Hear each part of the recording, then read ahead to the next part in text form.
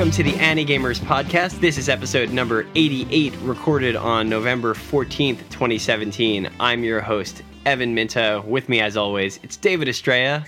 I'm your host, David Estrella, @QX20XX on Twitter.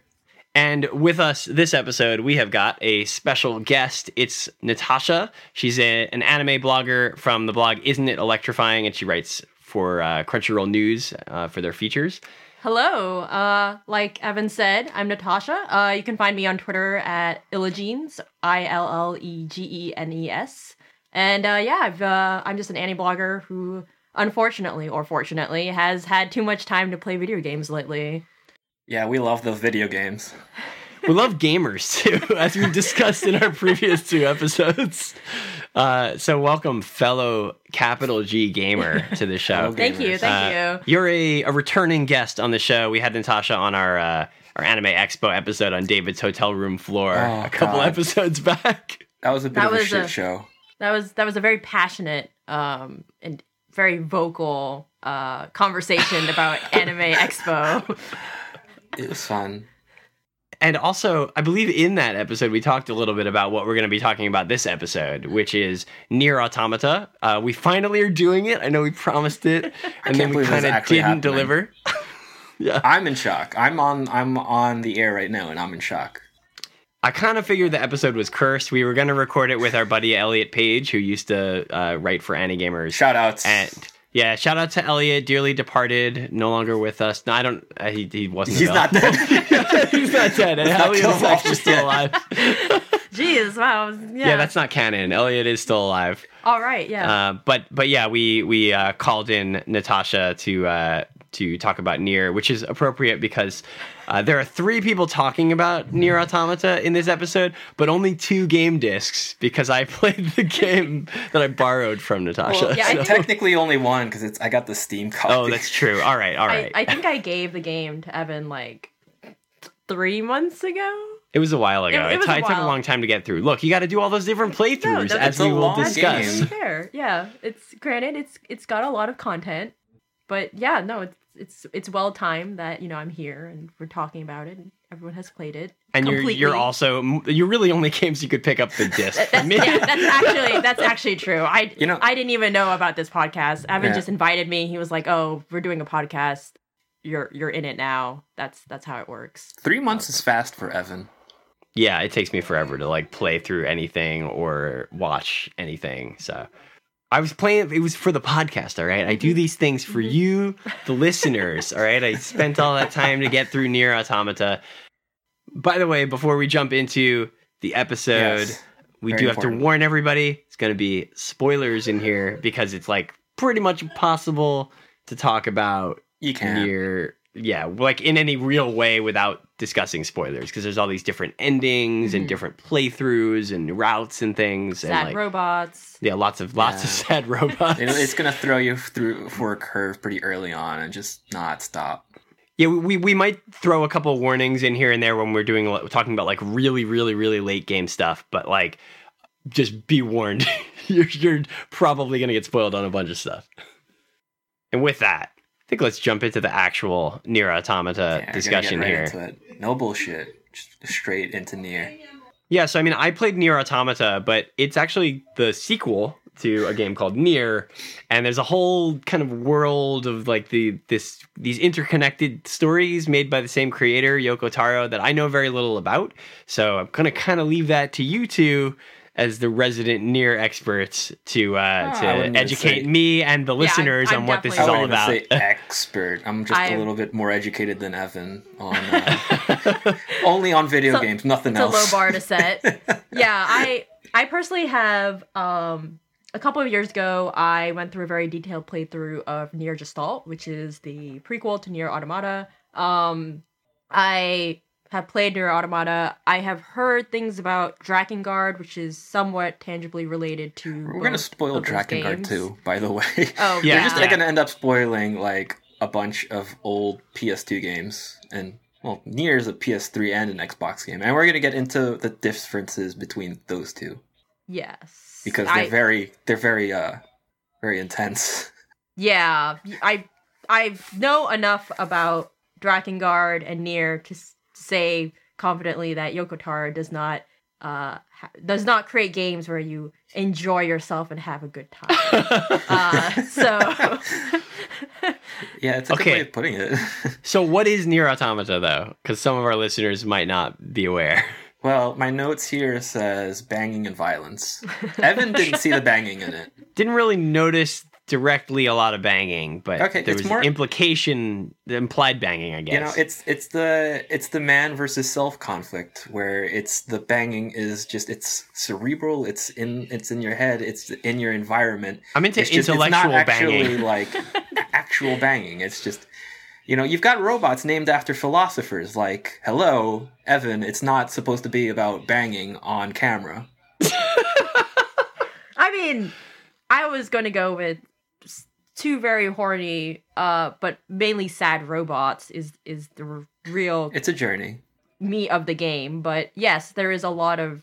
It's about sad robots. Okay. So basic plot is humanity's died out or something like that. No, they're refugees on the moon, and there's this unit of androids that are making sure that the Earth becomes inhabitable again, and then the humans will come back.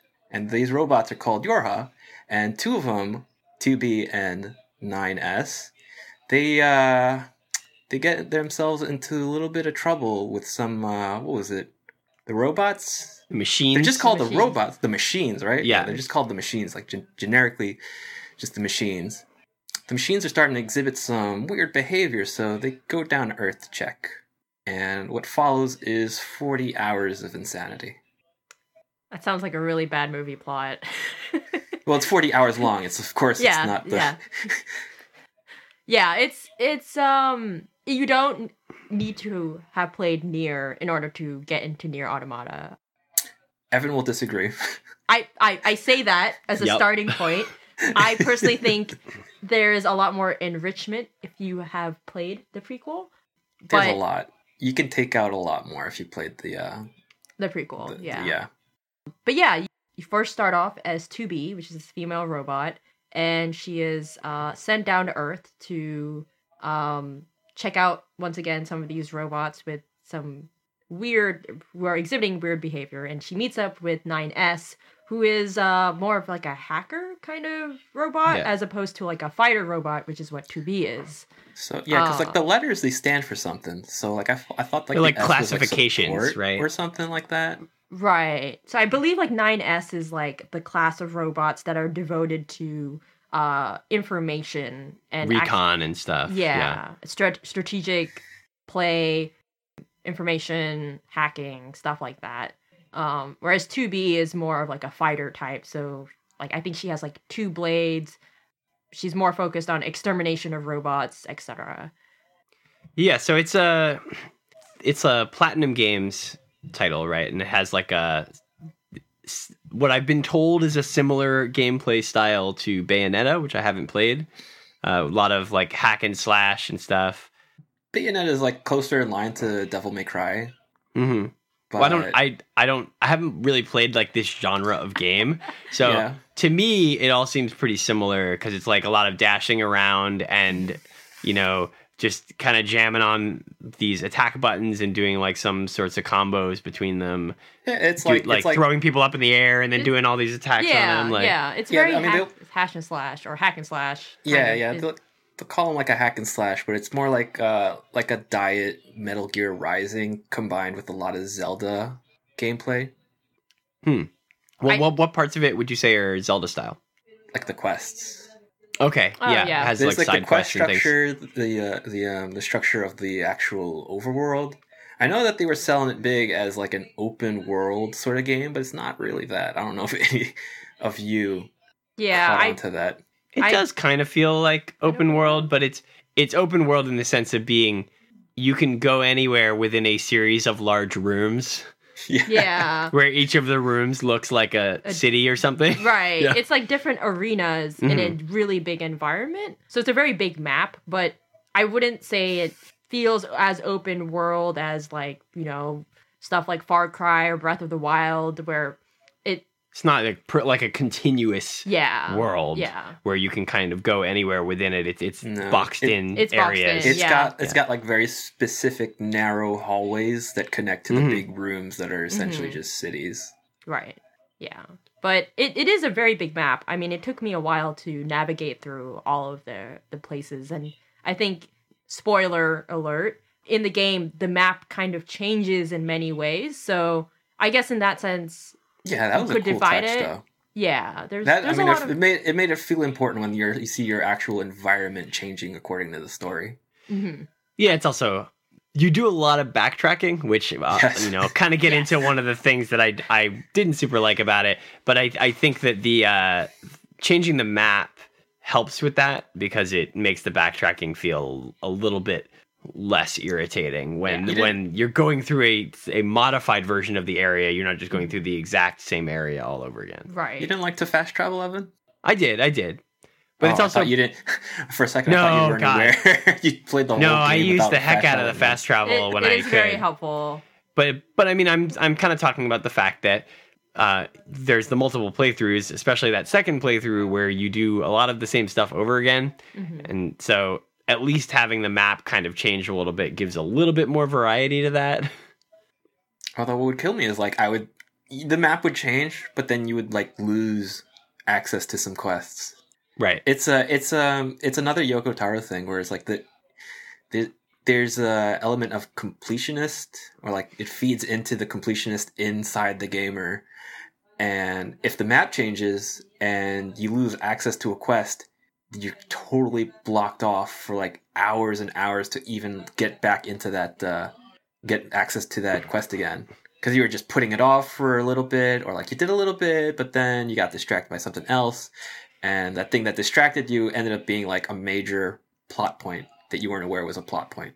Yeah, that's one of the things I did find interesting about it is so it has these side quests. Like some of them are pretty basic, just go get an item for somebody and bring it back and stuff. But they have some story attached to them, and it was interesting to me that they expire, which is not super common. I feel like in a lot of in a Zelda game or something, and I could. And there wasn't really anybody. This was the interesting part, is there wasn't even someone telling me this is a specific time when if you move past this point your quest will expire. It's just they expire. Yeah. Right, without you really knowing about it. You just took too long to do it, and I did kind of appreciate that sense of it makes them more ephemeral. Because there are pockets of activity on the map where. Yes, there are things in here. Things are happening, and then there's a lot of just vast emptiness. So you kind of need that awareness of stuff going on without your involvement when you advance the plot. And then, it makes total sense that I can't get access to these characters anymore because something happened to the map, and now I can't get to them. Yeah, I definitely think like a lot of Nier's Automata's structure is constant evolution. And a lot of it's not necessarily given to you in like the form of a tutorial. It's something you just have to navigate for yourself, which is actually something I really appreciated in the game. It would be something maybe that would have irritated me in any other game because I definitely have a completionist mentality. Mm-hmm. I think Yoko Taro even kind of makes fun of the completionist mentality because I think absolutely. In the game there's a specific shop I think you can access. I'm not sure of which story you have to be a part of in order to access it, but you can actually buy the trophies for the game using the in-game money. Like the PS4 trophies. That's pretty good. Yeah, I didn't know that. Yeah, it's a secret shop after I think you like beat the game or something like that. And you essentially just have to talk to the right character, and they will they'll say I got this neat thing, and then they're talking around it, but it's totally just buying the achievements. Yeah. So I don't even know if you're allowed to do that. There might be regulations, right? Because on the Steam version, you can totally buy the Steam achievements. I don't know if Sony's got some rules on that. Yeah, I definitely know that there's a part of that. So he kind of, a lot of the game is about playing with your expectations of what completionist is, and him throwing lots of curveballs at you for that. It's always the little things. I think the thing you said about not explaining things to you is interesting because I understand that that's something a lot of people appreciate about the game. Mm-hmm. But for me, that was one of the things that was really frustrating, especially early on, was this sense of being thrown into this thing where I'm like, I don't know what is important here. Mm-hmm. I don't know what I should be paying attention to, what I should be really doing. And it was hard to pin down what that was. It felt like I felt aimless in a way that was not like fun for the first. It might have been the first like 20 hours where I was like, what's the point of this game? Right. Where is this going? Evan got hit pretty hard with the nihilism angle. Yeah. Oh yeah. I mean, I guess that like is if the point there is to give a sense of nihilism, then sure. But it didn't feel like nihilism. It felt like a game that lacked purpose.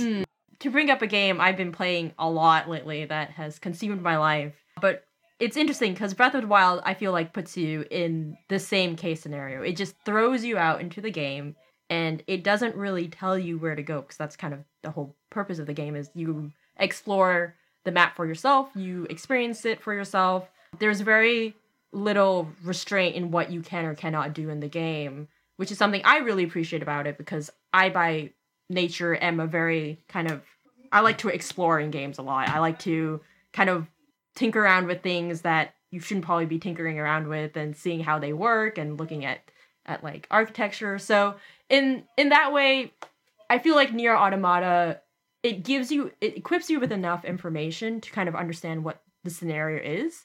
And then in a similar way, it doesn't give you as much information as I think you would need from any other game that would overwhelm you. It allows you to kind of explore the map at your own pace. And there isn't a direction in that, but you will find things that surprise you and may add value to stories you come back to in subsequent routes, which I kind of enjoyed.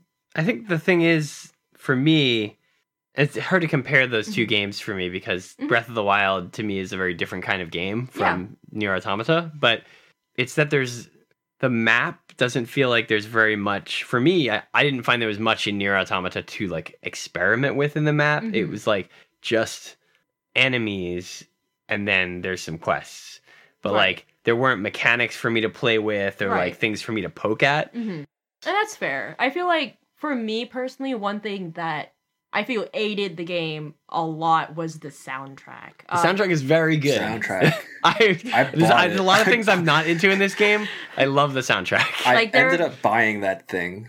I was just that impressed. I had to have it.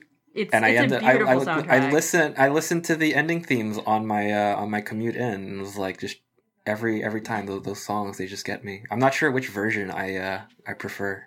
Yeah, I've been a fan of the Gestalt soundtrack, so I had pretty good expectations for that's also Automata's. A great soundtrack. And it definitely did not disappoint. But I think the soundtrack lent to so many points where I would just kind of stop in the middle of what I was doing and kind of just take it in. Like, so many of the ruins that are there, I really love the change of environments. So, for example, the ruined city in the desert, as opposed to, like the ruined highways and buildings. And then the forest city, which is completely different. So I think there's definitely a sense of atmosphere and environment that I was able to appreciate between quests. I'm trying to figure out how I would describe that music. Like, in some ways, some parts of it remind me of that opening track to Ghost in the Shell. Oh. Right, more like folk song, like choral folk song type thing. And yeah, it has a kind of eerie. A lot of it is pretty eerie sounding. Yeah. A lot of eerie, like a little bit of dissonance. Yeah. It's very melancholic, I think.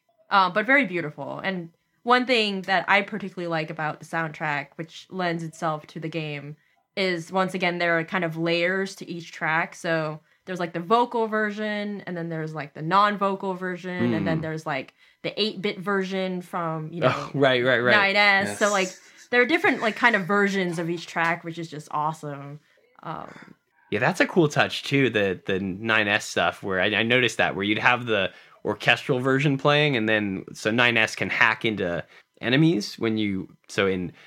We didn't even get into this. There's multiple playthroughs. Multiple characters. Yeah, there's a multiple point where you playthroughs. play as 9S, and he can hack into enemies. And when you do that, I believe it like picks up exactly where the orchestral track is, but in an 8-bit version of the track while you're hacking them. And then when you come back out, it goes back to the orchestral one, which is like a really great little musical touch. Yeah, it's fantastic.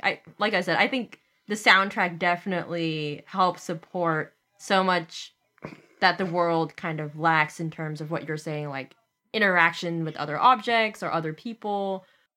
It's open, but much of it is empty. Yeah. But I think that's why having such a powerful soundtrack really helped with moving around and going from one location to the next. And great character art, I gotta say. Yes. Yeah. The character Very, designs are very really good. cool. Yeah. Like they've got this kind of, there's an interesting, I guess, dissonance that's probably intentional between the ruined kind of industrial looking world and the machines, which are super industrial. They're these like kind of cylindrical pill shaped looking things. It's like And then They're cute robots, Evan. those robots, they almost feel like they were just generated, like some sort of image generated. Like, what does a robot look like? And it just cobbled it together. they're clip art. Yeah. We're fighting clip art robots. But they actually do kind of look like the Android logo, which is funny, right?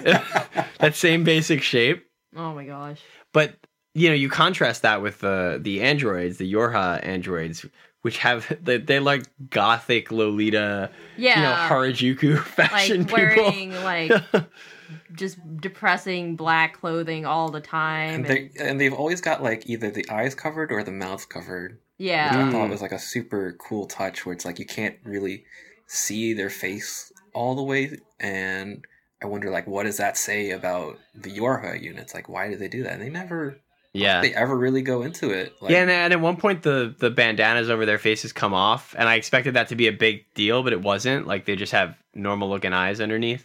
Were you expecting them to have no Disappointed. eyes? I don't know, I expected something. It's like, why do they have the bandana They thing just in have front? very Like, beautiful eyes, Evan. Is that can that just be it? That can just be all it Androids is. can just be beautiful, maybe Yeah, it was a big deal for me when Tubi's blindfold came off. I was like, wow. I think it was a sign of vulnerability, right? right. Like obviously, like they wear this kind of clothing to prevent themselves, because so much of the game is about these androids being forced to prevent themselves from exhibiting like human emotion. So right, like constantly throughout 2B and 9S's journey, 9S is kind of a little more emotional than 2B, and anytime he tries to kind of exhibit that human behavior, she's like, no, you're not allowed to have emotions. But if he's supposed to hide it, he's so bad at it because he's like constantly hitting on the operator. Oh yeah. And the operator is just like flat out, just like, what the hell are you doing, kid? Yeah, like, don't focus on your mission. Your mission is your objective. Like, don't talk to me. I mean, that ties into something I thought was weird in the game, and maybe you guys have more context because you played like Nier and stuff, but it seems like there's a lot of conflicts in the game that are, from where I was standing, like there's supposed to be things where the characters like take things for granted and then are provided with new information that changes it, right? So it's like, these machines are just mindless machines. They have no emotions. We're just here to kill them. And then over time, they discover that they aren't just mindless machines, right? But I think I talked to you about this outside the podcast at one point. Like, the issue I find is that almost, and this might be intentional, almost all of those things, like from the beginning, they're very obviously incorrect assumptions. And so it doesn't feel like it feels like the characters are all just idiots. Because they're not being provided with a ton of new information to disprove what they started with. They're not just that they're like idiots. It's the dramatic irony of them. Sure. So maybe it's intended to be Because dramatic irony. they're going to get to the point where they realize like all like the sort of awful things that they've done over the course of the game. But it I don't know. It came off as weird to me because I guess maybe I would have expected to be brought along on that journey with them. Like, especially in a video game where you're playing as them, I would have expected to start the game with me being convinced that the robots are bad, right? Not Like, a Yoko Taro game, Yeah, Evan. Like, first of all, the beginning of Nier for the PS3. Natasha, you can back me up on this, where it's like, it is one little scene with a little bit of gameplay, and then it shifts gears completely. Yes. Absolutely. But that scene is super important because it's always in the back of your head. It's like, what does that scene mean? Yeah. One thing I think Yoko Taro loves to experiment with, and he does this a lot in the original Nier as well as Automata, is the idea of connecting or empathizing with the character you're playing as, but that same dissonance between like the mindset of the character and then the mindset you have. And the reality of their world. And the reality of the world. Or really just, I know, like I think Nier the PS3 game hit me a little bit harder than than Automata. Oh, thinking about likewise. And I think Really? it's interesting you bring this issue up because one thing that was very noticeable for me, and I feel like maybe if you have played Nier and you've gone through the motions of that game, you the kind of motions is right. But yeah, the twists and turns of Nier are very similar. Or actually, I say the turns and twists of Nier Automata are very similar to Nier Gestalt. So the big reveal, spoiler alert, that humanity has been dead for a long time was not a surprise to me because the end of Nier is kind of all about that. So if that's a surprise to anybody at the point when it lands in the game, then I don't know how to help them. Right. Because it's so obvious. It's almost obvious from like the beginning of the game. Absolutely. And then it becomes more and more obvious over the course of the game until the characters finally discover. Right. So I don't think his twists are meant to be like he's never focused on plot twists. He's not more about shocking the player. Yeah. He's more interested in how those plot twists affect the characters and their interaction with the world around them and the people around them. I think like a shock is cheap and it'll go away after a little while, but then like a thought, like an idea is gonna linger for that much longer. It's like the ideas at the end of Nier Automata still stick with me. Like honestly, like I was a little afraid of doing this podcast because it's just been so long, and I know it's been even longer just waiting to actually do the podcast. And I'm like, there's so much of this gameplay is just milling about and finishing quests. But then I think about it and like those ideas that coalesce at the end, it's like, yeah, wow, okay, so this was not like 40 hours of my time just wasted on a game that I can't remember. Right. That is a little bit how I feel sometimes. I mean, it's not wasted because I got to record a podcast about it, but I mean that's totally fair. Like, I won't lie to you. I feel like my thoughts and feelings about Nier Automata is that it was a very good game. I feel like Nier Gestalt emotionally impacted me more, but that was because it was my first Yoko Taro game. And I kind of knew going into Nier Automata what to expect. But yeah, and I think that's why like the issue you have is something I think I also kind of had, but it wasn't a bad experience for me. Like obviously I knew all of these things going in. Like, yeah, I knew that, humanity was dead, that like robots are going to have feelings, that these machines are actually not that bad. I think they are supposed to be obvious to you, but the magic of the game isn't about the plot twist. It's about how 2B and 9S discover these things and how they react to it, right? Which is a complete dissonance from what you know because you already know that information. Yeah, I think that maybe for like I understand how that's interesting, and I feel like I must have seen that done in a way that worked for me in the past. Mm-hmm. But part of the issue is maybe that like he does that for like everything in the game, and so it makes me feel very disconnected from the characters. Like, it's one thing to have that happen sometimes, but like when I'm never along for the ride with them, I start to just be like, okay, I'm just like watching these people from afar. Like, I don't particularly care about them because I'm never like with them being like, oh my god, really? Right? It's funny you say this, and I haven't played Drakengard, but I do know that the first Drakengard game has that same kind of dissonance where apparently all of the characters that you play as are very masochistic, terrible people. And it is a very uncomfortable game or unpleasant game because you are forced to sit through and murder tons and tons of enemies. And you do not have a fun time doing it. But clearly these characters don't mind, but you mind. Right. And that dissonance is a huge part of Drakengard. And I think actually Yoko Taro's philosophy on violence kind of reminds me of some of the discussion around The Last of Us, particularly the end of that game, which deliberately tries to set up this dissonance between what the character is doing and what some players would prefer the character did. I don't know if I should really spoil that because that's kind of not related to the Yoko Taro verse. It's a spoiler cast. You can talk about everything. I'm being kind of a little contrarian here because I'm the person who wasn't super into Nier Automata, but he's like, super into The Last of Us. No, I'm not actually super into The Last of Us. The ending of The Last of Us like kind of soured me on that game quite a lot. So I had the same kind of issue there where I would not have wanted to do what Joel chooses to do, and then I'm just kind of stuck playing as him while he does it, and I was like, this feels off. I kind of wanted to ask you guys like what because I'm saying like I didn't really connect with these characters, but clearly I think both of you had a much stronger connection with the characters. So like, what is it in those relationships, you know, with 9S and 2B and what's her name, A2, yeah, like their relationships and stuff. Like, what about that was compelling for you?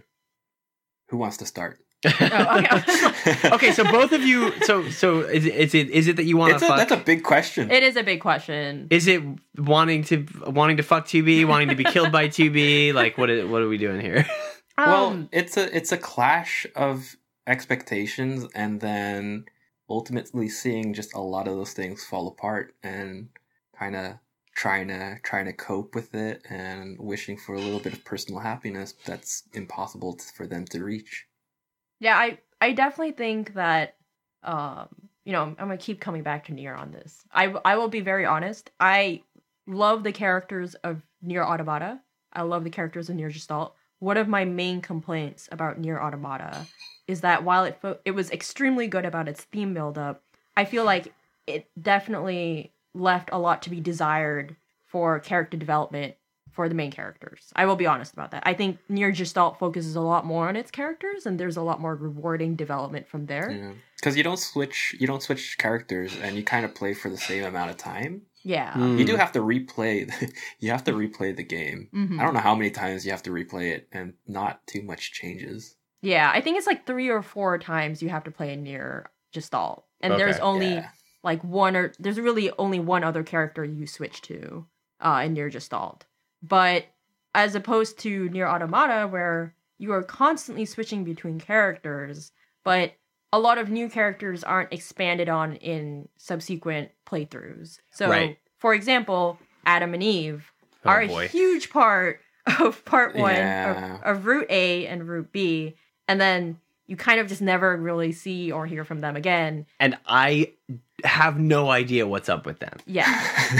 Like, they're the villains who you fight. Right. And this is like the thing, is like, you're fighting these villains, and I still have no idea why they were doing anything they were doing. Like, it didn't really make sense to me. Fair.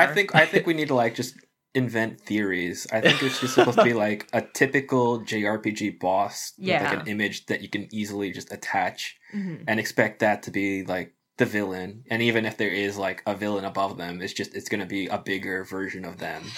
Right. And like, I think in Nier Automata, the characters are more of a stand-in for certain themes or representation of themes than they are of actual fully developed characters. That makes a certain amount of sense to me, because like I did feel like the themes were interesting. Yes. But that the story that like wove those characters into those themes didn't work for me. No, and for a couple different reasons. That's completely fair. And that said, I do really like 2B and A2 and 9S's interactions, because as little as there were between, it was the little moments, right? I personally have a very weak spot for robots developing human behavior. That's like I'm weak to that kind of theme, and I will always be weak to that theme. So I knew like coming in that I was going to get emotional about this game. And I'm like really into robot and AI stories. I don't know. It's to like bring it back to like the meta. I think it's because you have too much hope for the world, Evan. For me, that's like lost all hope for the world. It's like Nier Automata just feeds into this awful feeling, and it's like it feels good. I mean, and plus, there's like who's not horny for 2B, and that's Evan. Raising my hand, not horny for 2B. Oh my gosh, not even horny for 9S. Like, okay, those also shorts, not horny for 9S. Yeah. Those shorts. That's terrible. I don't know how you could. 9S looks like a child. That's the 2B thing. I'm not horny for 2B, but that's acceptable. because she looks like an adult. I gotta say, it's like I can never really gauge. Like, is 9S like supposed to be like an? He's more like Shotokan. older, He's Shotokan, like- yeah. He's literally He's dressed literally Shotokan. like the original Shotaro Yeah. that Shotokan derives its name from. Yeah. I mean, I know people are super into 9S thighs, and I mean, that's not my kind of thing, but I will let you know that I am super gay for 2B, and she's awesome, and She's cool. I'm doing not- the okay emoji right That's now. right. Yeah, it's also known as the OK hand sign. The okay hand that sign. they ended up making an emoji out of. Right, It's not of course. really the other way around. Yeah.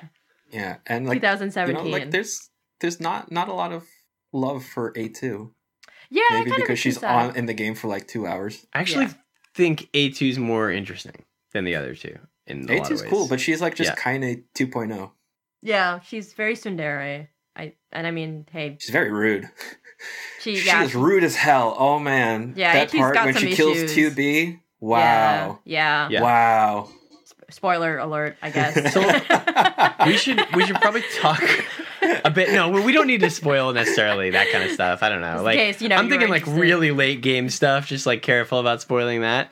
But I didn't expect it, to be honest. yeah. So we should talk about the fact that there's these different routes because we're kind of alluding to that, but we haven't gotten into the details. So Mhm. like you play through once as 2B with 9S, so like occasionally as your Your buddy. companion or whatever, like AI companion that helps you fight a little bit.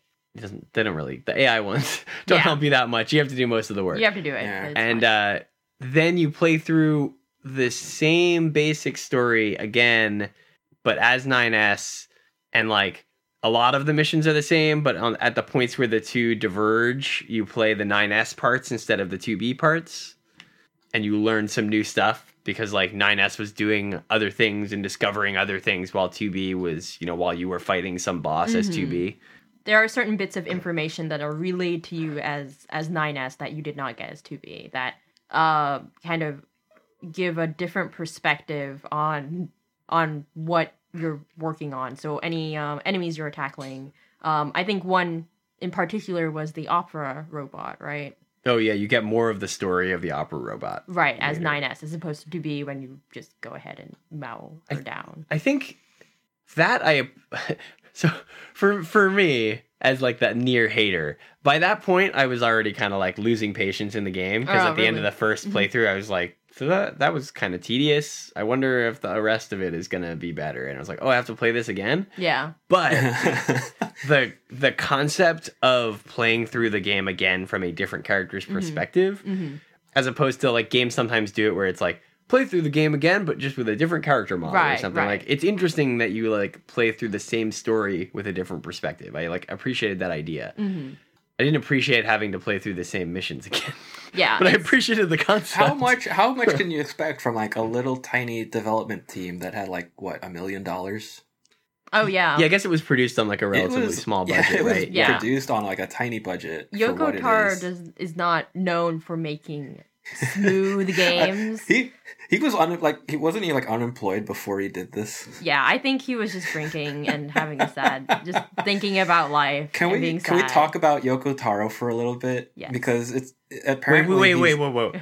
I feel like we should recap the rest of the routes. Oh yeah, that's true. Oh, okay, we were no, about that's to go on fair. a That's tangent. fair. We can't. Evan, we can't I just will allow you to jump the finish gun. the routes, and then we can talk about Yoko Taro because I feel like it Okay. ties in. So we Yes. covered A and B. Right. And Now, then C is let's see, which one's C? C is when C is the Oh, that's- crazy last part. C C is- like picks up and continues C from is where the they game leave. actually began. So like in A and B, Now you're joke. 30 hours in. yeah, A and B are considered like the tutorial routes, and then like C is actually where like the title like shows up, and you're like, oh shit, like this is like where the game is going Yes. down, and it goes down, it goes Ah. really down, it just doesn't stop. It's Those nightmare are the fuel. deaths. And you play as 2B, and just a lot of crazy stuff happens. It's wild. Yeah, wait. So it's basically you play as 2B in the aftermath of the end of like routes, A and B, A and right? B, So they've right. finished. Mhm. So now it's weird because it's called a playthrough, but you're not actually playing through again. You're Yeah. playing a new section Yeah, of the game. this is right? new. This is now like In the so- same Yeah. locations, though. Yeah. I think Yeah. it's only called a playthrough because they open up the select a Right. mission Mhm. feature, Yeah. which is great. I believe C is where you cannot do as many side missions or side quests that you can do in A Yeah, and B. you're a little bit on rails until D. Yeah. And then basically, partway through that, C is just Wait. exhausting. C does Stop. 2B die in C, Yes. and then you play as A2, And who's then you another play- robot. And then you play as 9S. Who's A2 is like a deserter, which is part of why I think A2 is more interesting because Mhm. A2 just has like some contrast and right. has made a decision to do something very different Mhm. from the other characters. Right. So you play Uh, as A2, you play as 9S, and then Oh right, you do back and forth A2 9S within that route. you just keep going back and forth, and then D and E, depending are C concludes at a certain point, and then D is one part of that ending, and then yeah, E you, is the you other. pick two different options Yeah. for the endings. And then at E there's an ending to the ending, and if you navigate through that successfully, you are rewarded with a specific ending cutscene, Yeah, and that. which Evan didn't get. Oh wait, really? Oh yeah. What? All right. Evan! All right, so let me tell you a story. Big spoilers for the very, very, very end of the video Evan, game. what? So I found Evan, a it's crazy so- it's so Easter egg. beautiful. I found a crazy Easter egg in this game that this will be our transition into talking about Yoko Taro. Okay, let's hit me up because I Because- honestly have no clue how you did not do the ending of E. Okay, so spoilers again for anybody listening. So at the end of the game, you have the credit sequence where it's a playable credit sequence. Thought that was an interesting idea. So it's like it's basically because the game has these bullet hell segments. So now you're like playing in like the hacking segments. Yeah, it's are like kind of bullet hell. asteroids, but Yeah, and so you're like doing credits. this shooter where the enemies that are shooting out all the bullet hell bullets are the credits themselves, and they're Mhm. like floating around, and you have to shoot them.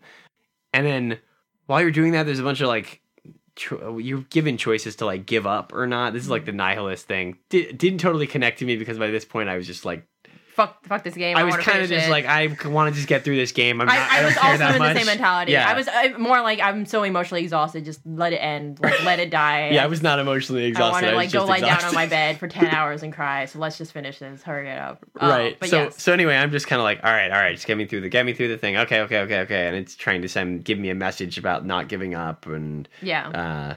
having hope in life or something. Right. Clearly, all of this like It didn't connect with you because you already had it, Evan.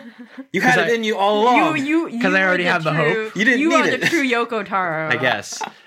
So anyway, I get to the end of that thing, and there's the thing where it's like you get saved because you basically can't. Maybe you can like win. Yeah. But So it's people really like, really hard lend to their win data right, to you without the people lending the Yeah. data. No, it's like almost impossible. And so yeah, people are like lending their data to you. So it's basically you're getting like these additional. Like spaceship Yeah. in the form of data to help you defeat the end credits. and then the you- data's their save files. Right. Yeah. Well, then you get to the end, and then you get to choose because they have their custom messages that they send. So you get to choose a custom message to send, Yes. and then I guess what usually happens. Well, first you're given the option. You're like, oh, you can choose to continue. You have your save data. Fantastic. You can go back to the game, complete everything. Whoop de doo. Or No, you can sacrifice. no. This is the thing. Everybody forgets this. You choose the message to send first. Oh, you do. And then Okay. after you choose the message, it asks you. Oh, do you then wanna- it gives you this big choice. Yeah. Of like whether you want to do what you were saying, or which is like, or sacrifice all of your game save data to be another tiny spaceship that could potentially help someone else Right. at the end of their game. So it's this like self-sacrifice of Right. like helping someone else, like paying it forward. Interesting idea. Very much in the vein of Near Gestalt, which is also a big twist in which you have to erase all of your save data to do some selfless sacrifice. Right. But yes. So I understand the symbolic nature of it. I found that like doing that at the end of the game was a little bit like it's like I'm not gonna play it again anyway. And it's Ah. like, it didn't feel like it had a lot of impact. Mhm. But that was only when I eventually went back to get it because the first time I played through the game did not get that option. Wait, you didn't? At all. I went straight through, just brought me back to the title screen. And people asked me on Twitter, they were like, what'd you choose at the end? I was like, what do you mean, what did I choose? I finished the game. What there's like a choice?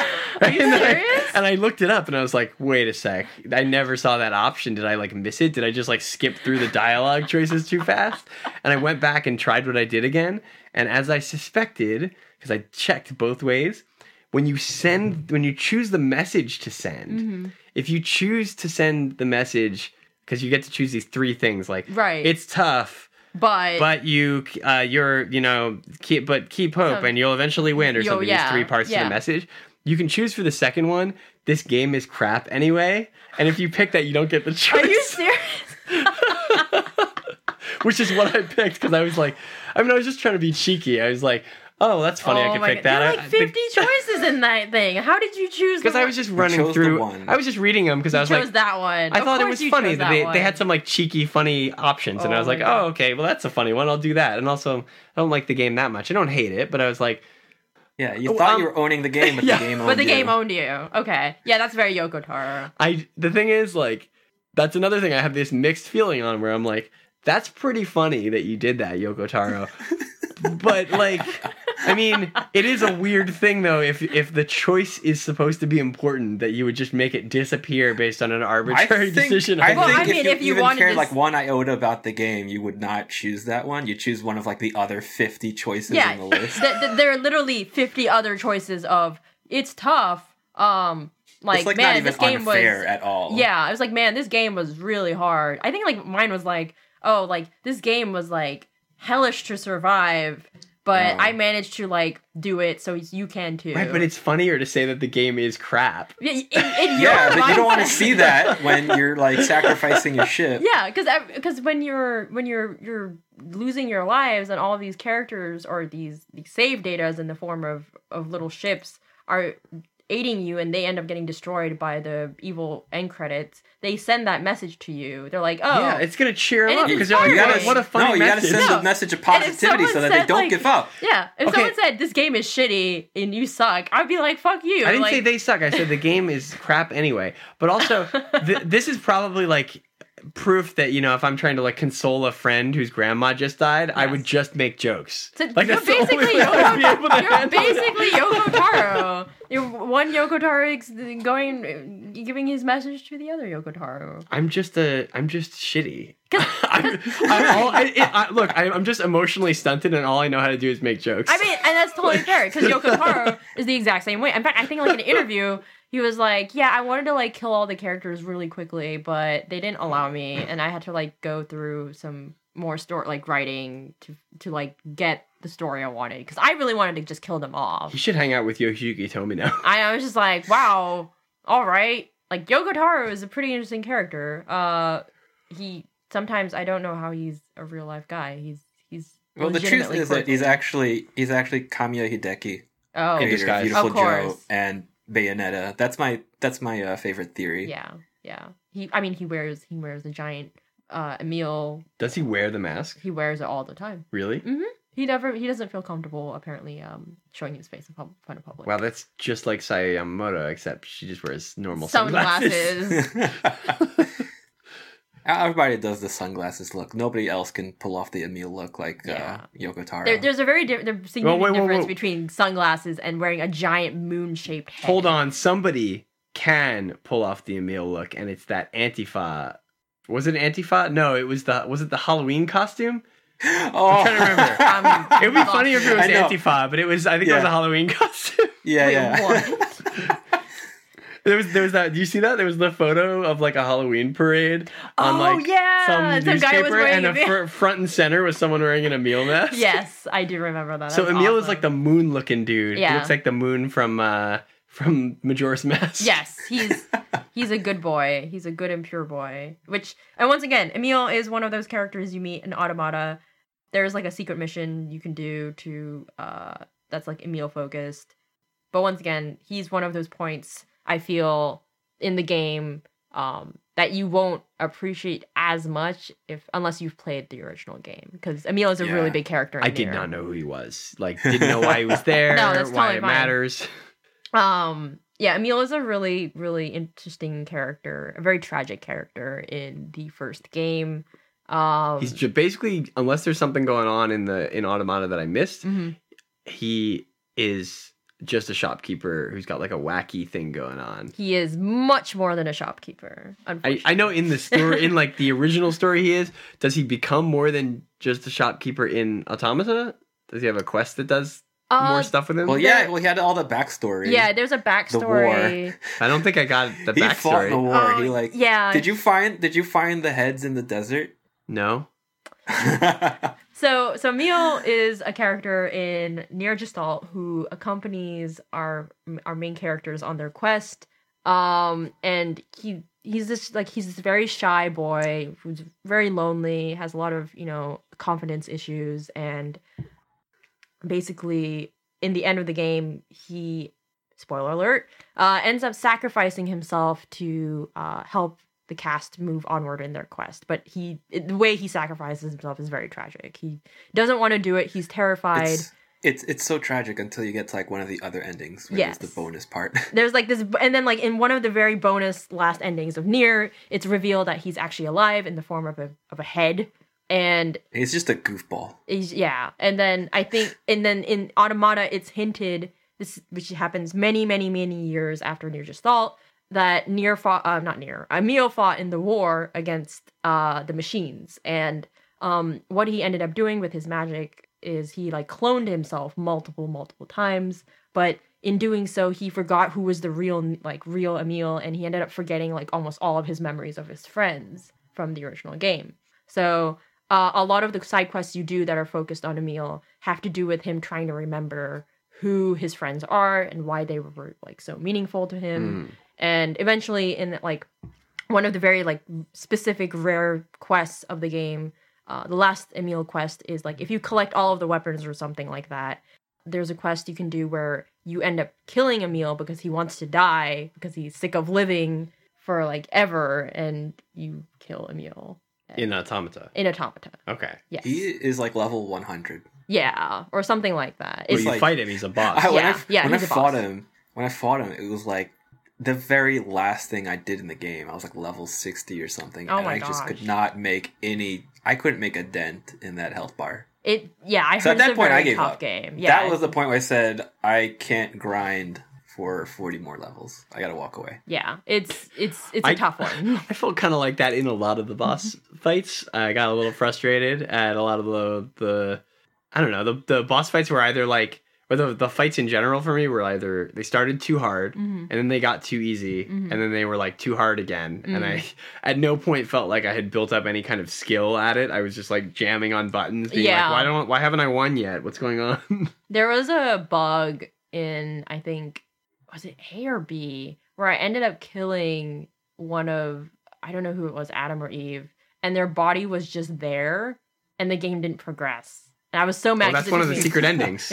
I was like so angry because I was like, I just spent like 2 hours just like Right. trying to fight this guy. So yeah, no, some of I would definitely agree with you on the complaint that Nier Automata is very inconsistent. It's a very It's buggy too. And I mean, very buggy. I don't know. I don't know about you guys. I bet this is just me being bad, but I found that like, or me being not familiar with that kind of like hack and slash game, but Mhm. like the mechanics never felt smooth to me. Like it always felt like it wasn't doing what I wanted it to, and I couldn't figure out how to get like the characters to that's you move being the way I bad. wanted them to. Well, if you started your gaming career on Kingdom Hearts, I'll have you know that Yeah. it felt very Oh, smooth man. to me.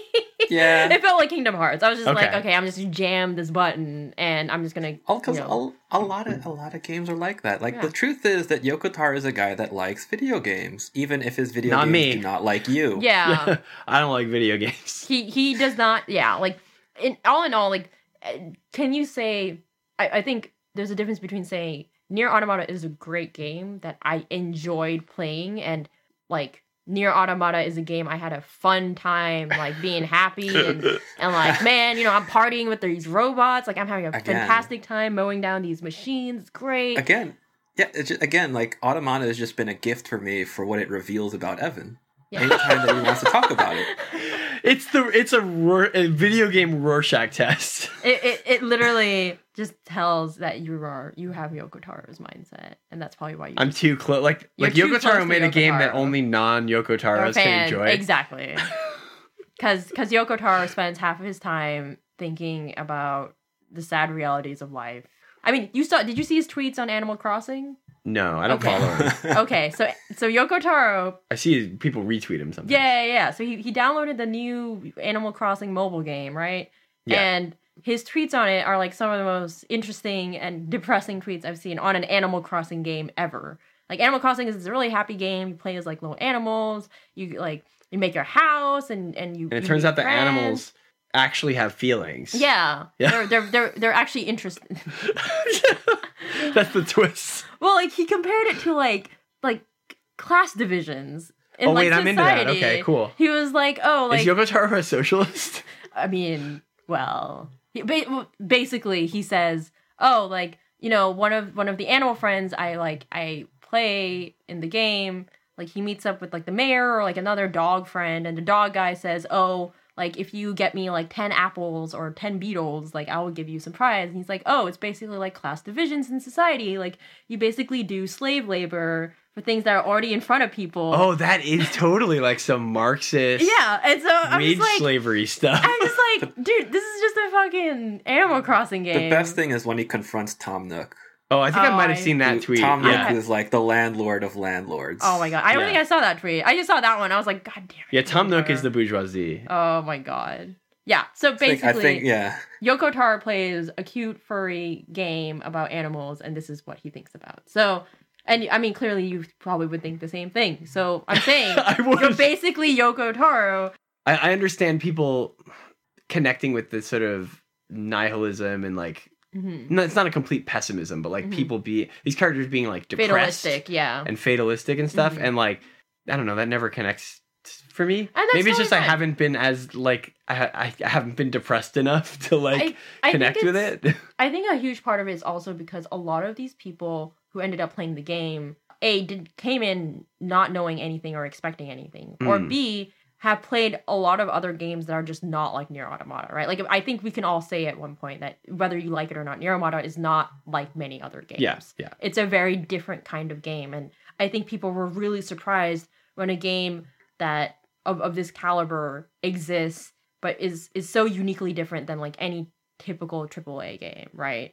And I mean, you can say like, you know, there are plenty of games that are very different, but I think not many games give you that heavy dose of nihilism and fatalism. Like, Actually, I just remembered. It reminds me of my response to like Madoka. yeah, like it's like how people. I wouldn't say Right. it's exactly the same as Madoka, but No. But it reminds me of evokes that a little similar reaction where people are like, wow, like I came into this game expecting like just, you know, murdering robots, because that's kind of what it was displayed as. You know, like some of the ads for it were just like, oh, you go around and you play this really good looking, kind of horny looking female character who bit. She slashes up doesn't look robots. horny. People are horny for Okay, her. well she's very sexualized. Yes. And you get to murder robots. Like that seems like the perfect power fantasy. Like Right.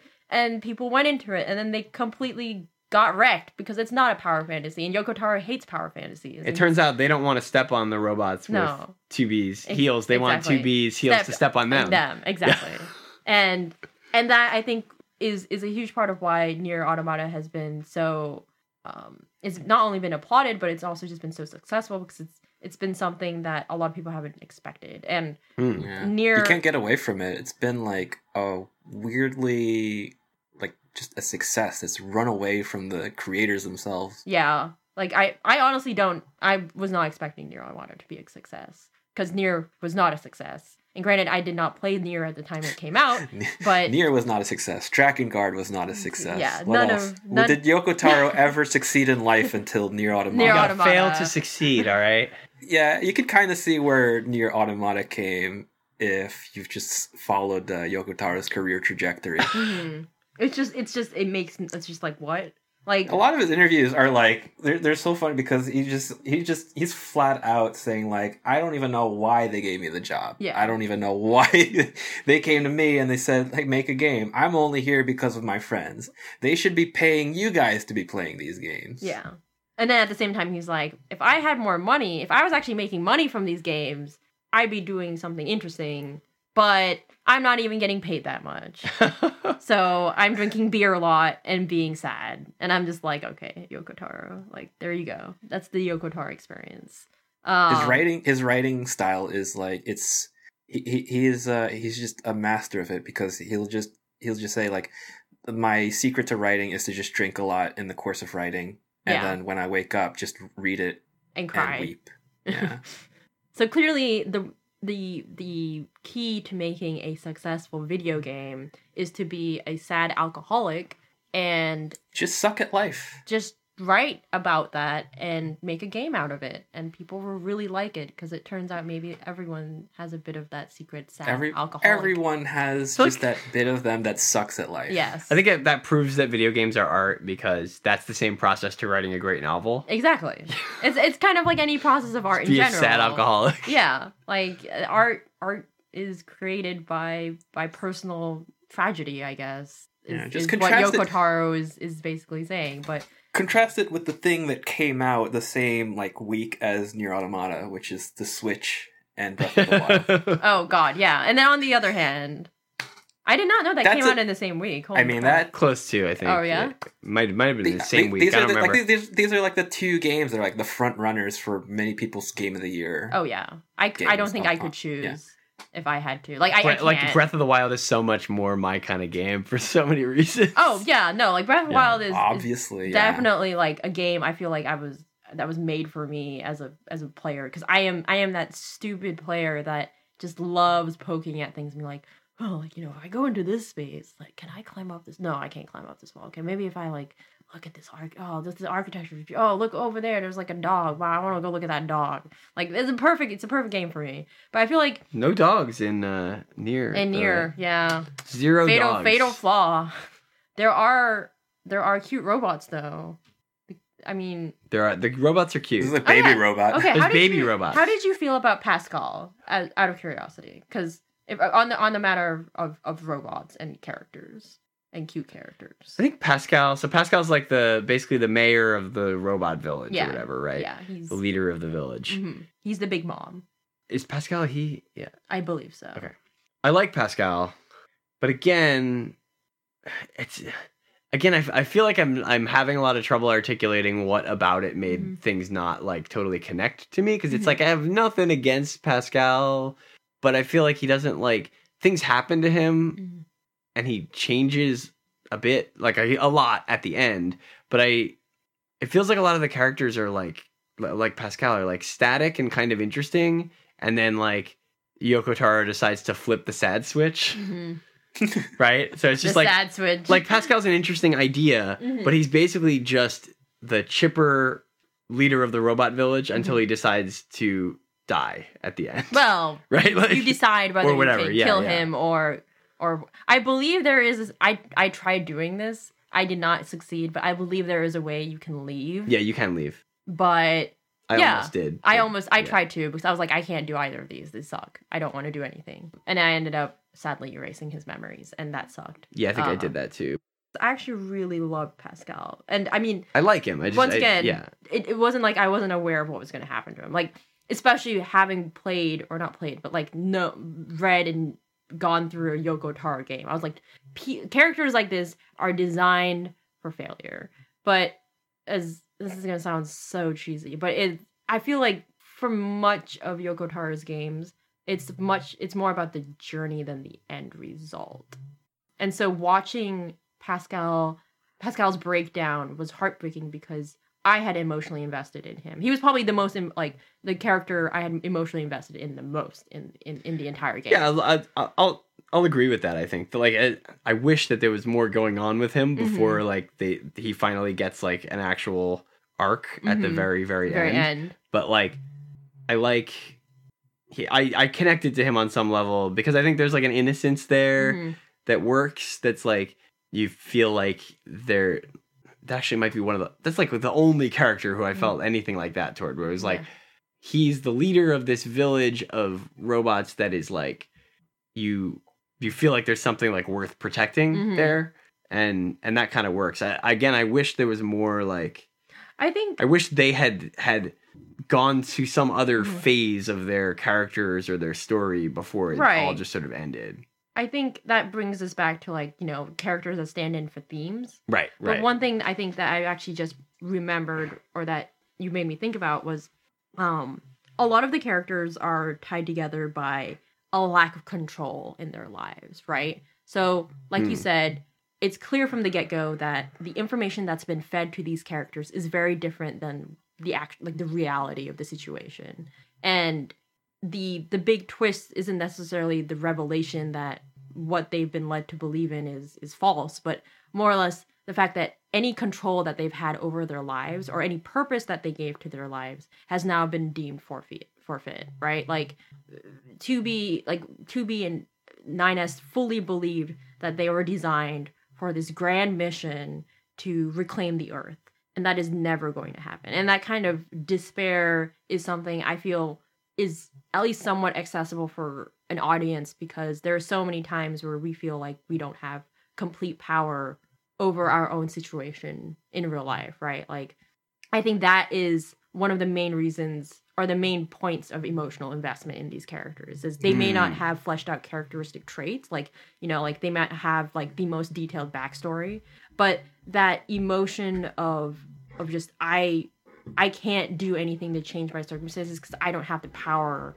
or the scope of power to change that, is very heartbreaking. And I think that's something anyone, or at least most people, can resonate with, which is why a lot of people are invested in 2B and 9S and A2, because these are all characters that fully believe that they could change or have purpose in their lives, and that is taken away from them. And that is something they have to reclaim at the very end. And they don't even reclaim it in a way. Like, I mean, Yoko Taro makes that statement that the things, if they are built back together, they could repeat those actions all over again. History could very much repeat itself and lead to destruction and war. But you have to believe in changing yourself for the better, which is, once again, a message I think people can resonate with, especially if you're in a... I feel like if you're in a... Not necessarily like if you're a teenager, but maybe like toward like college plus years. So I think that's why it's not an M-rated game. It's adult only. Yeah. It's not E for everyone. Yeah, there's something to be said about cycles of pointlessness, and even when you lose all purpose in life, you don't stop living. Right. Just like what a lot of those characters end up trying to deal with, and some deal with it very poorly, like 9S, and some people kind of like make some steps towards maybe not even like redemption, but just kind of finding it in them to do a little better, like A2. Yeah. And I mean, how do you connect or empathize with another person who's going through a similar situation, right? Like, I think so much of 2B and 9S's relationship isn't just founded upon, the small moments which do make it really nice, like, like 9S learning how 2B wants to be named or called. They're so cute. They're like, really adorable. Nines. Yeah. Like he's trying to lift lift the mood, and eventually that does not follow so well because 2B dies and 9S kind of goes a little crazy. But there's just some really poignant moments in that game, especially in one of, I think, the side quest with where you go to Emil's, that he has the lunar flower, which thing once again in Nier, which Emil has laid out for Kane, which is the character. Yeah, it's a little tiny room, but it's so beautiful to just so finally beautiful. walk in there. And they're playing. They really save it for that moment. Yeah, and they're playing this music, and it's a very simple gesture, right? Like 9S goes over and leaves his bandana on and puts his sword in the soil, and he says, I'll be with you soon. And it's just like Nier's. I definitely agree. There's a lot of retreading. There's a lot of repetition, but those brief moments of humanity, I feel, is like what really makes up for a lot of Automata's shortcomings. They're moments of beauty and humanity that I have rarely seen in other games. Granted, I have not played that many games in my lifetime, but you're not far off. I mean, really, like in the history of video games, who's really strived for something that isn't like just so, I guess, I mean, I guess Nier Automata can be like a little bit over the head with some of the themes. Yeah. But then you've got like what would even be like a good example? I A feel lot like, of video games are not very narratively or thematically ambitious. I think that Yeah. goes without Oh, saying. definitely. Like, I think the last game to have really touched me that much was Undertale, which is not even. Oh, David. So the I'm not way gonna say I anything. am about Automata is the way David is. Oh, about really? Undertale. I'm not gonna say He's just anything. gonna like. I'm withholding that until like people pay me for that podcast because I'm not gonna do it for free. No, that's totally fair. Like, that's the last game I think that touched me in such a sincere and deep way. Maybe I just don't like sincerity because actually I like Undertale, but I mean, I feel like Undertale is a sincere game. I'm saying I liked it, but I had similar issues with it being kind of like a little too Blunt. a little too blunt and like self-important about its themes. Okay, Kind of. yeah, that's fair. I like it. I mean, but the things I like about Undertale are like the wacky, like, you know, just sort of surrealist parts of it. I'm Oh, not that's fair. necessarily super The into its like themes. Okay, Yeah. no, and that's fair. But I think it can go without saying that for a lot of main big titles in video games, empathy and those brief moments of humanity, of poignance, of loss, of trying to connect and understand with another person that's not something a lot of big games focus on. And so I think you get that in like indie games and stuff, right? Exactly, right. And so I think Nier Automata does a really good way, like it just captures those moments extremely well. Do you two want to move on to questions? Oh yes. Got a bunch of questions. Oh my god, really? Oh yeah, that's right. We do. Yeah, so a great way for us to get lots of questions is to ask over the course of multiple weeks for questions because we much keep like Nier, we just repeat ourselves. That's right, because we kept go through the postponing same the motions. episode. So we have a lot of questions. We probably will not get to everybody, so I apologize for that. Don, but I feel like I've made my point clear on this, but I'm interested in you two. Abscess on Twitter asks, am I the only one that was deeply disappointed by Nier Automata's ending and lack of explanation for a lot of stuff, even if one takes into account original Nier? I mean, yes, I felt kind of like I was missing things, as I mentioned before. Did you two find that there was stuff that you were missing, or was it all pretty clear for you? Obviously, As you a matter both of like fact, it. I didn't even collect like all of the lore, but the bits that I did receive were pretty juicy. I think I'm just not like I can't commit to completely 100%ing everything, so I'm not gonna like try to master that ridiculous jump to get from building to building to find the porn magazine. Like, I'm just not gonna do it. Even for a porn magazine, David won't do it. No, I I mean, won't do it. I came into Nier Automata not expecting explanations about a lot of stuff tying to Nier Gestalt, so I was fine. I, once again, do feel that some characters could have gotten more development. I think it's safe to say that I wasn't playing Nier for really the plot as much as the characters, so points not being fully explained.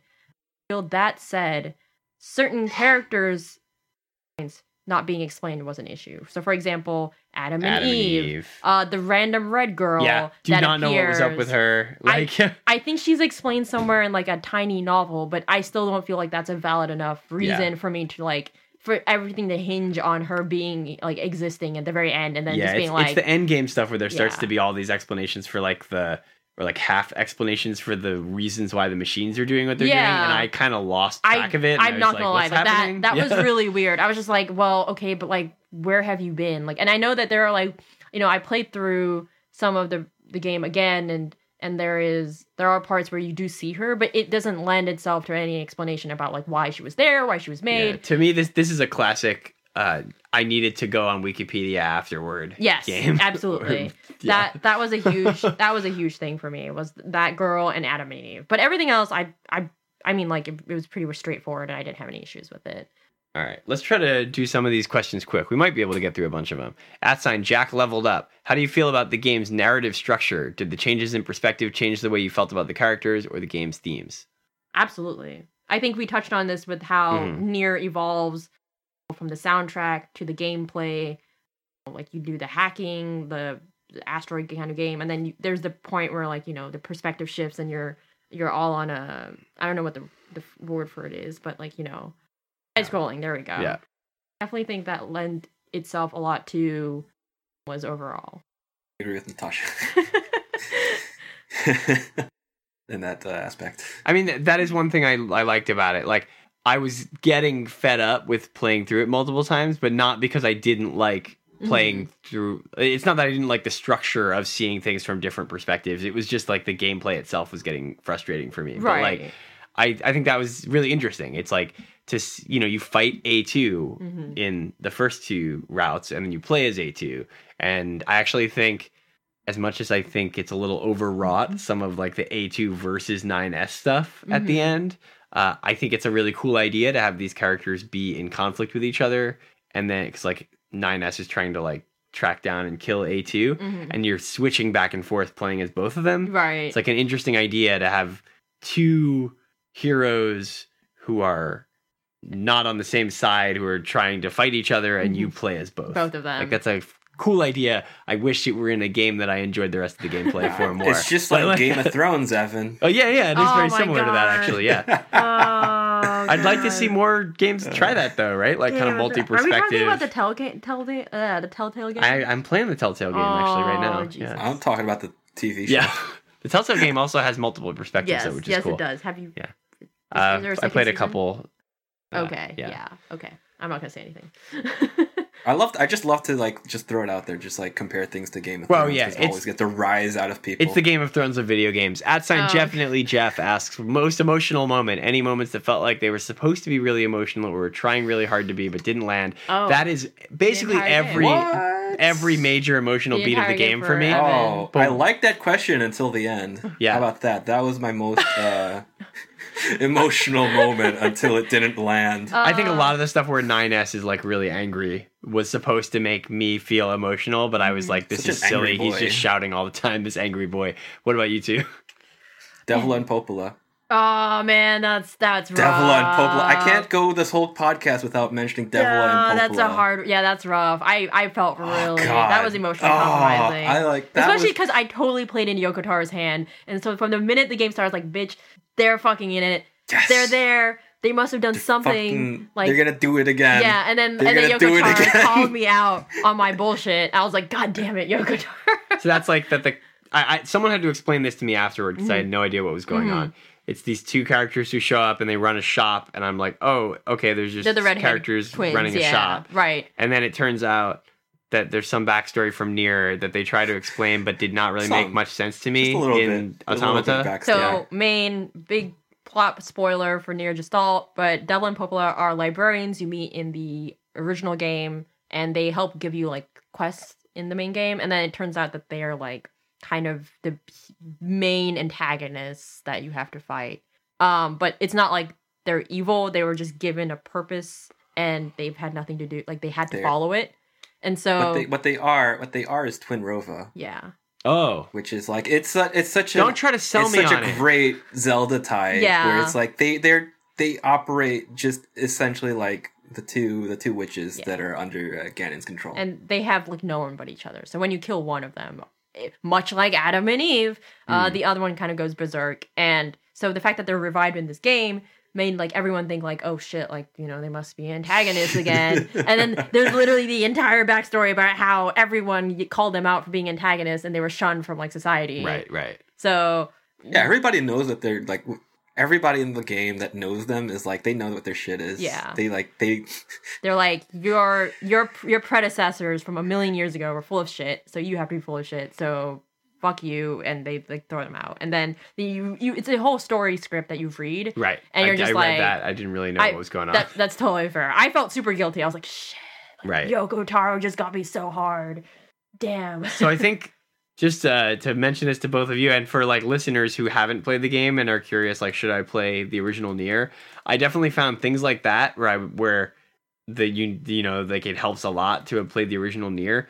Like Devil and Popola, like the stuff around them to me was like dead weight. Like I had no idea why they were there. It literally I understand why people like. There's a lot of cases like this in stories where people are like, well, it's perfectly fine if you don't know it, but it's even better if you do. And like in this case, I found if you didn't know it, it's not like perfectly fine. It's like a waste of time, and you're like, why are they here? The thing is, like, they're only a small part of the game. Like but they kind of seem really significant because when you like go into the tower, they're like fighting. Yeah. To help It's not They're like like a having to 5-minute watch scene. like a 2-hour movie before, going into the sequel. Yeah. You're playing a 50-hour long Yoko Taro game before any of that gets significance. So you got to give people leeway when they say you don't have to play it because everybody knows that Nier is not very fun to play most of the time. Also not a very good game in terms of like Nier Automata is the best game Yoko Taro has made in terms of like cohesiveness and gameplay, and it's and a that's ploy saying to a get lot. people to play Automata is when they say like you don't have to play Nier. We've been playing you all along. Okay, all right. Well, that makes me feel a little better at least. I do think like I've met so many people who have played Nier Automata have gone back to play Nier just all. Right. And So it could just be me. I'm probably going to get yelled at in this podcast by listeners for Everyone's not having the gonna right opinions downvote about this you. game. Yeah. you're gonna be kicked out from your own podcast. I'll probably cut actually. out a Yeah. bunch of the stuff where I hated on it. Yeah. For time. But then yeah, Evan could not be present during this podcast That's right. because his opinions were He just had bad bad. opinions. He just had bad opinions. All right, @Rextine on Twitter asks, if you don't like bullet hell gameplay, is that a deal breaker with Automata? Nah. No, I You can don't choose like through bullet it. hell, and I still played. Really? Automata. Okay, for me, I would say maybe. Like, depends on how much you don't like it. I like shooters, but not bullet hell, so I was able to, like, sort of get through it, but I was Bullets not... move so slow, Evan. I mean, there's the option What? where you The don't... bullets move slow in bullet hell. That's how bullet hell games work. So there is the But you option. have the 3 axes to move on. Sure. It wasn't necessarily that it was hard, but I don't find bullet hell games super fun. And I don't either. I was not having a ton of fun with it. You're getting hand motion gestures right now. Yeah. The good thing I think honestly is if you don't like bullet hell, this is actually my fault. I did not like the bullet hell so much that I just refused to do it half the time with 9S. So I had a harder time in defeating the enemies, but you can do it. The only problem is that, major spoiler alert, in ending E, when you have to actually do bullet hell, it sucks because you have no fucking clue what you're doing. And that caught me out a lot because I didn't do the bullet hell during 9S's route. Man. So Some of you kids need to play more shooting games. No. You didn't play any Galaga? no, No Gradius? No. No Dodonpachi? Actually, David, Toho? No. I said before, I like shooters. I don't like bullet hell specifically. I don't really like GoldenEye shooters. does not count. No, I'm Halo talking about does not Gradius. count. I like Gradius. I like Galaga. They're different from bullet hell. Bullet hell has a particular thing of like these blankets of patterned, slow-moving bullets that you have to like maneuver between in a way that's like not the same as playing Gradius. I don't like bullet hell games specifically. Despite the fact that Alright, in well, we're gonna take that class we took in college, I made a game called Bullet Hell, but it wasn't We're a gonna bullet take you hell to game. cave school, okay? We're gonna go through Mushihime-sama, every version of Donpachi that's ever existed. Okay. We're just gonna go through the list. Get ready for the bullet hell episode, folks. We got a question from @Wendy Go. Between the cast of Nier and Nier Automata, who is your favorite character and why is it Kane? It's Kane. It's Kane. I completely agree. Kaine. Kaine. Kaine. She's the best. I personally think she's the best. Don't know who that is. She is She's from the really original good. Nier. She actually has She's- one of the best character developments in the whole Nier universe. I think. She's got that line once you like pop the game in. something like you asshole. She just curses at you. Fucking asshole. Oh wait, what's the book's name? Oh, Grimoire. Wise. Wise. Vise, you fucking dumbass. Something like that. Vise is She's my a favorite very character. she's like the spoiler alert. It is hinted, I believe, that A2 was actually based off of Kane. Kaine. Kaine? Kaine. I don't know. I read through the I just picture, said I don't Kane, know. all right? Kane. All right, I'm going to say my favorite character. I mean, I mentioned I like Pascal well enough. But no, my favorite character is the Yoko Taro stand-in who tells you the instructions in the village, Yeah, in the he's camp pretty or good. whatever. Yeah. Or the lady. Yeah. I like that first one. She's like sitting down in the chair and she's wearing... Oh, yeah. Oh, no, but she's not like wearing the Emil thing, but it's similar to that. It's she's wearing like similar. the robot head. And she's just like, why are you asking me the instructions of this game? Yeah, so I'm into that.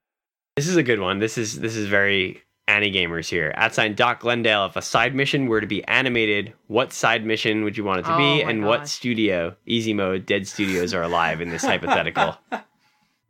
Oh, and she, I think it's a he, said, my easy answer is Kara during the opera fight, and goofy answer is Trigger for the robot dojo fights. Honest answer is the DreamWorks dojo claymation fights. for the mackerel mission. DreamWorks doesn't do claymation, do they? I don't know, actually. Maybe they used to. Yeah, I had a whole discussion about this with someone before, but about why Nier Automata would not be a good anime, like, and how so much of it could not be translated because of the way a lot of it weighs upon, you know, the narrative and the game choices you make. But that set aside, studio. I don't know. I'm gonna have to think about this one. Does anyone have quick answers? I got an easy response. Go for it.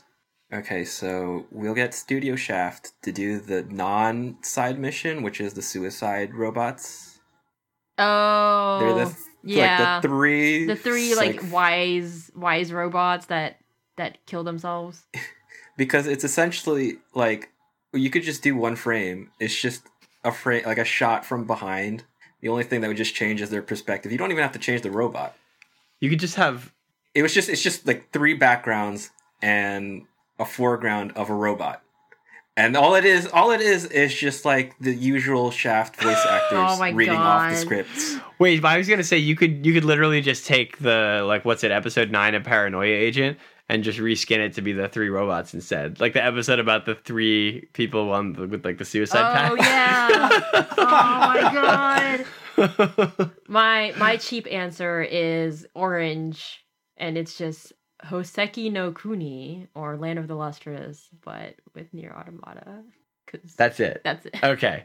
I'm going to take a main mission. I think it would be cool to get some like Madhouse, like putting together like the One Punch Man crew, or it could be Bones actually, and like, you know, like Mob Psycho crew kind of people, animating Nakamura. like the fight with like all 3 of them, where it's like 2B and 9S fighting A2. That'd be like a cool fight to see. Animated. I would totally be down for Yutaka Nakamura doing the Atom fight, or the one with the rocks, because that'd be just a lot of like Uniphone cubes.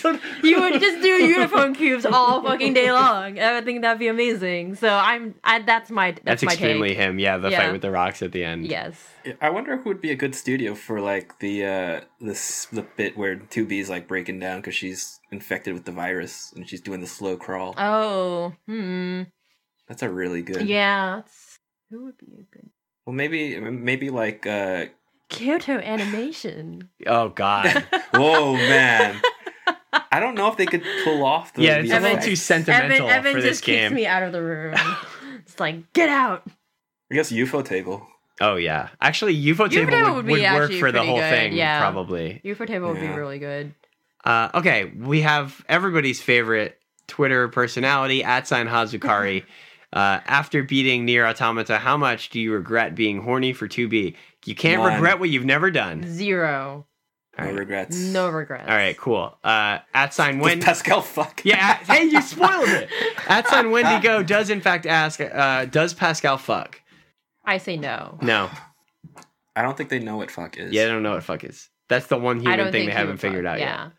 Well, no, because they made Adam the robots. Eve. Yeah, they did fuck. So I guess they kind but of. Pascal doesn't. Yeah, Pascal wouldn't. They just excluded Pascal from the distribution of information pertaining to the how to fuck. Yeah.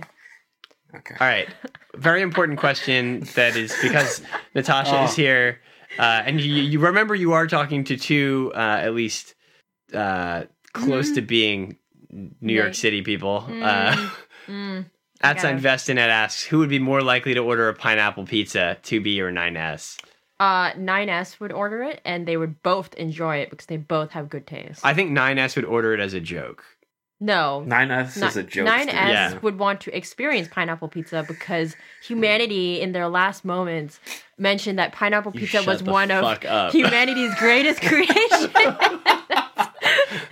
And so he found it. Wow. He was So like, so in the post-apocalypse, California was the only thing left. You can't even like buy that garbage in New York. Like Yeah. I've just it been to exists. pizzerias and you like look It's for like it. in You beautiful- like not to order it. You don't like look for it to order it. You just look to see if like it's there, and then you can judge the entire joint based on the presence. of No, that you pizza can being say, there. wow, 5-star restaurant because they have the ambition and the creativity to combine pineapple, a delicious, delicious fruit, with pizza, a very delicious meal. And you just get like even more deliciousness. Like I think that's what 9S would do. He would be like, oh, this was humanity's one of its greatest creations. Like we should make a pineapple pizza. And Wow. For the record- And we're totally like cutting so much of this, aren't we? Yeah, for the record, I want to let the listeners know that Natasha and I are on the same mic, but if she were on a separate mic, I would have cut her mic No, a while ago. no, you wouldn't. I think that's harassment. And number two, that question is legitimate. So that's my answer. Yeah, I think it's No. a very serious question. Unacceptable. Look at my hat. That's- It's like my hat Yeah, is like just. David is wearing a Yankees hat right now. That's extremely New York culture. All right. Maybe I just Respect need to our go New to York New York. culture. Maybe I need to go to New York and introduce pineapple pizza to New York. Maybe that needs to be like my mission. New York has been introduced to pineapple pizza and has found it wanting. Yes, I'm sure. All right. We got one last question from a longtime listener @Inazzle. It is not related to Nier. We had to mix it up a little bit here, but it's one for you, Natasha. But Natasha, I need to know: would you rather spend an eternity as a vampire with Marceline or as a gem with Foss? Is Marceline like the Adventure Time thing? Yeah, Okay. she's the vampire, vampire- rock star queen Okay. girl. I would say Marceline because she's really hot, and I've been gay for Marceline for like ages. Whereas Foss is great, but Foss is also really sad, and I'm very no. concerned about Foss's future as a fellow watcher of Land of the Lustrous because it's only been like 10 episodes, and Foss has changed a lot, and I don't know how I would feel about eternity because like if it's just been 10 episodes, I don't even know how much of a time span that is. It's probably like a couple months. I don't know what eternity is going to do to Foss. So I'm going to say Marceline. But I wish Foss all the best on their journey. You're a good gem. Please don't change too much. Please stop breaking yourself. It's very disconcerting. All right. Cool. That is it. Ooh. For our We made it. fairly long Nier happened. episode. We finally recorded it. I'm sure nothing will possibly go wrong right before we We finished. finish recording. Yes, a question for the show. It could be about anything you want in the whole wide world. We might not necessarily answer it if it's bad, but please send it in. You can email us at podcast@anigamers.com. And you can also send us questions or any other things you want to say to us, or you can just follow us on Twitter. I am @VampTvo, VAMPTVO. @QX20XX. ILLEGENES on Twitter. And you can follow Anigamers @Anigamers, one word. On Mastodon, decentralized social network, occasionally posting. Twitter is a hell site. Please go to Mastodon. I am VampTvo at mastodon.social. XX @caro.ccsakura.jp. And you can find more information about this show on anigamers.com/podcast. We have show notes and comment threads and download links and all that good stuff. And we also have info there about Old Taku No Radio, our sister show. We republish them in our feed, but you can also follow them separately. We might be doing a joint show with them soon, so keep your ears out for that. And you can subscribe to the Anigamers podcast on iTunes, Stitcher, Google Music, and we appreciate reviews on iTunes and Stitcher. That's how people find out about the show. If you like the show, please tell people about it. Yes, please be high. Please, Oh, yeah. man, I forgot. We wanna I forgot to take my renew. medication before doing the stupid. To remind people, we've got to renew that promise that it's a really good people might be like their first episode. So just to remind you, someone said that it's a great podcast to listen to while you're high, and we were very excited to hear that. So please get high, listen to the show, and leave us an iTunes review while you're still high, and we will read it on the show. Our offer still stands. The after offer all this stands. time. That's right. Also, you can read our articles on animegamers.com. It's a website. It has words on it. Otaku USA magazine. And I just did an interview that I forgot to promote in the last episode. Back in November, I did an interview for Crunchyroll News with Fred Schott, the longtime translator and guy who was friends with Osamu Tezuka, about Tezuka and about his the book he translated about Tezuka's life, the manga called The Osamu Tezuka Story. And that was a really fascinating, like, hour-long interview. Published the whole transcript up on Crunchyroll. And hopefully some other stuff coming soon as well that I've been working on writing. And check out my sporadically updated anime burger themed blog, animeburgertime.tumblr.com. David? qx20xx.tumblr.com, I guess. There's words there too. Great. And Natasha, where can people find you? And on Twitter as Illogenes.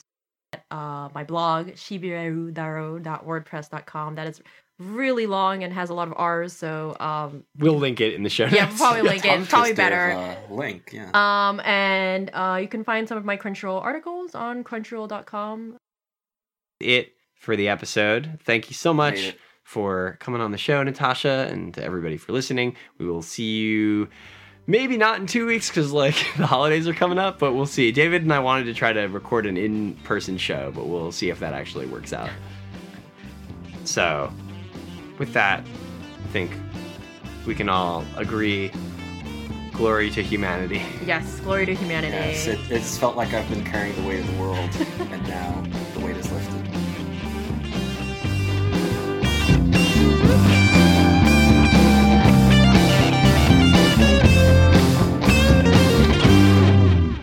All right, so now, David, keep the camera on Zelda. We are going to commentate on your Zelda playing. Yeah, you have. Let's look at your costume. What does your costume look like, David? We're going to tell the people what you got. Look at this garbage that they gave me.